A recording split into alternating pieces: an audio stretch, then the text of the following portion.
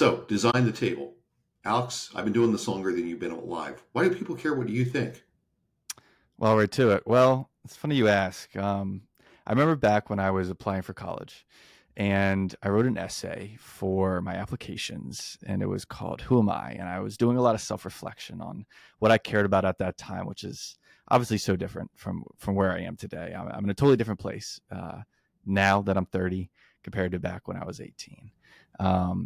That essay was really me just showing off my English skill chops. I was a huge just like word nerd back in the day. Had lexicons, reverse dictionaries, and that was kind of my passion back then. And I was really into that. And even in college, I tried to become the editor for the school newspaper by sending in all their issues with their publications and just like editing it and sending it back to them as like my resume essentially, which was completely haughty of me back in the day.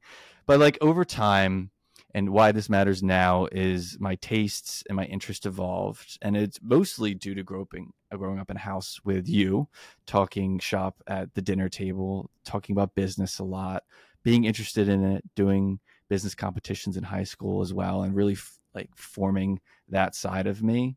And so why people should care about me is because I really am interested in business and learning the ins and outs of it, getting into the gears and the motions of business, picking up finance skills, operation skills, data skills, and taking that to multiple companies and moving up in each of those companies, starting as just kind of a financial data analyst in the insurance industry and now moving up to a senior management position at a startup real estate tech education company in New York City. And, taking those skills with me from, Westchester, Pennsylvania, to Philadelphia, PA, all the way to New York City. And so I've kind of gone on a journey, both from like a skill set perspective and literally traveling from state to state with these skills and pitching myself, right. And trying to make it in, one of the biggest cities in the world.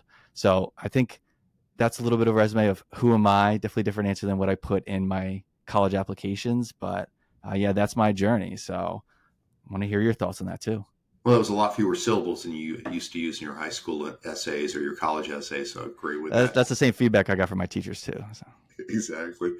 When I was young, I used to think that being the smartest person in the room was the way to do it. And it used to frustrate me when I had the best idea, but I wasn't getting automatically promoted or automatically moved along in the career. And I'm hoping some of that experience lets you avoid some of the pitfalls I had. I thought I was going to be a techie when I was a kid. I thought I was going to be a physicist, maybe a computer guy, and pretty quickly discovered that in relationships and so many other things that were far more important than me being the smartest person in the room. So eventually, across a few states and across a couple of industries, investment industry, the real estate industry, I've run technology teams, I've run marketing teams, I've run strategy, I've been a consultant, I've been an executive like I am now, but kept applying that idea that, if I really wanted a seat at the table, I had to design and deliver it. Nobody was going to invite me. Nobody was going to set my path. I had to figure it out myself, and I'm hopefully pass that along to you. And maybe we'll do a few things here where we pass along to other people as well. Yeah, I totally agree. And you used a keyword there, which is team, which really does dovetail into the idea of design the table, the name of our podcast, because it's hard to have dinner for one, right? When you're working at a company. And you learn over time, yeah, I can be the smartest person in the room, but a business functions as an organization and bringing out the best in others. And so really understanding what seats you fill at that table, because you can't fill every single one all the time. And so who do you need to bring with you?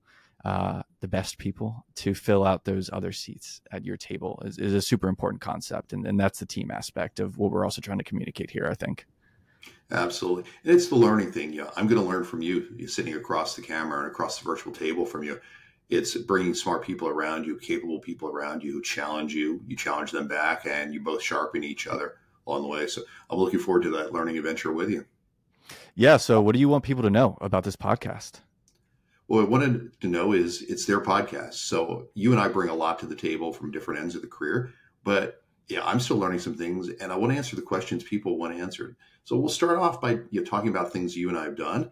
But at the end of the day, I want to be able to come back to what do people really care about in their careers, and what are the challenges they're having of getting from wherever they are, whether they're new in the career or a little further along, and trying to figure out how do I increase my influence? How do I really lead? How do I have maximum impact? So, and I want to have a little bit of fun with it. It's really easy for something like this to get pompous and staring at your own navel. I just want to have a little bit of fun with it with you. Yeah, I think that's the best way to learn too. I mean, I've definitely learned a lot from you over my career as I moved up, and I just, you come from an environment, right, from high school to college where everything is really laid out for you. There's certain goals, you have homework assignments that have a specific answer, which is really hard to port over into the business world where everything is messy and unclear and everybody's competing against each other. And so really having you go through that process before me, maybe it was more IT, but you were always at a level that was an executive and more than just, the nuts and bolts of trying to maybe set up like a data warehouse or make sure everybody's emails are working. It's like, actually, how do I make a team move and function and motivate people to get the best out of them? I think you also applied that philosophy to me when I was having struggles, early in my career, figuring out like exactly what I want to do, where I want to work, how do I interact with leadership, like if I feel like I'm not getting the recognition that I want. And that definitely helped me, accelerate my career, kind of having that guidance, having you even look over emails before I sent them out to leadership and always being worried, like, am I saying the right thing here? Am I communicating what I actually want to say? And while I enjoy nothing more than a good SQL query optimization discussion over dinner, that's not exactly the most exciting career development. And from my side, I started off in an era where you were in the office 5 days a week, where you wore a tie, where FaceTime was not a video tool; it was what you had to show to get promoted in front of your boss. And I've had to develop to adapt as things have changed. You come in at a point where hybrid and remote is normal, where casual is normal. And so there are a lot of timeless things that carry on, but there are also adjustments to them that happen in those continued evolutions of workspaces. Yeah, the table has gone virtual for sure. I mean, that's what we're doing here, right? We're 2 states away from each other and communicating and trying to share a message with the world around our experiences, and hopefully people find a lot of value in that. And as I talk to the audience here, also hoping from a lot of back and forth with you, totally open to any questions that you might want to submit to us as we go down this journey. And we also learn more about ourselves throughout it, right? I'm still coming up in my career. I still have a while to go. Definitely still picking things up from RJ, both inside this podcast and outside of it.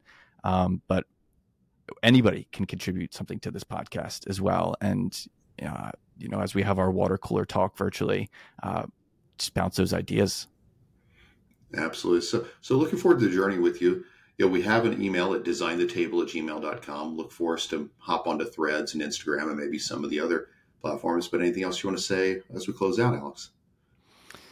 Yeah, I mean, I think my parting idea here is I just want some self-reflection for both you and I that we can bring to the next podcast, and also for the audience of, where, when you think about your table, whether you're sitting at a cubicle right now or you're going into a conference room or you have your own office, you're sitting at an executive table. These are all different tables in size and scope. But mentally, as you think about designing your own table, think about what seats do you really fill at that table? What seats do you want to have at that table that you want to have other people fill? And I think that's really the starting point as we think about designing it correctly and talking about, how leadership comes into that, how soft and hard skills also come into that as well. Absolutely. And you'll hear from both of us how we've succeeded. But I ask everybody I ever interview for a job to tell me about a failure and what they learned from it. So you're also going to see and hear from us where we messed up. Yeah, I've done it a lot. Alex has done it a lot. But, where we messed up and what did we learn and how did it get us back on track? So we'll not just be happy talking about the great things we did. Yeah, we'll break a few chairs in the process for sure. Absolutely. So, all right. Good episode 1, Alex. Yeah, thanks. We'll talk soon. Talk soon. Let's build.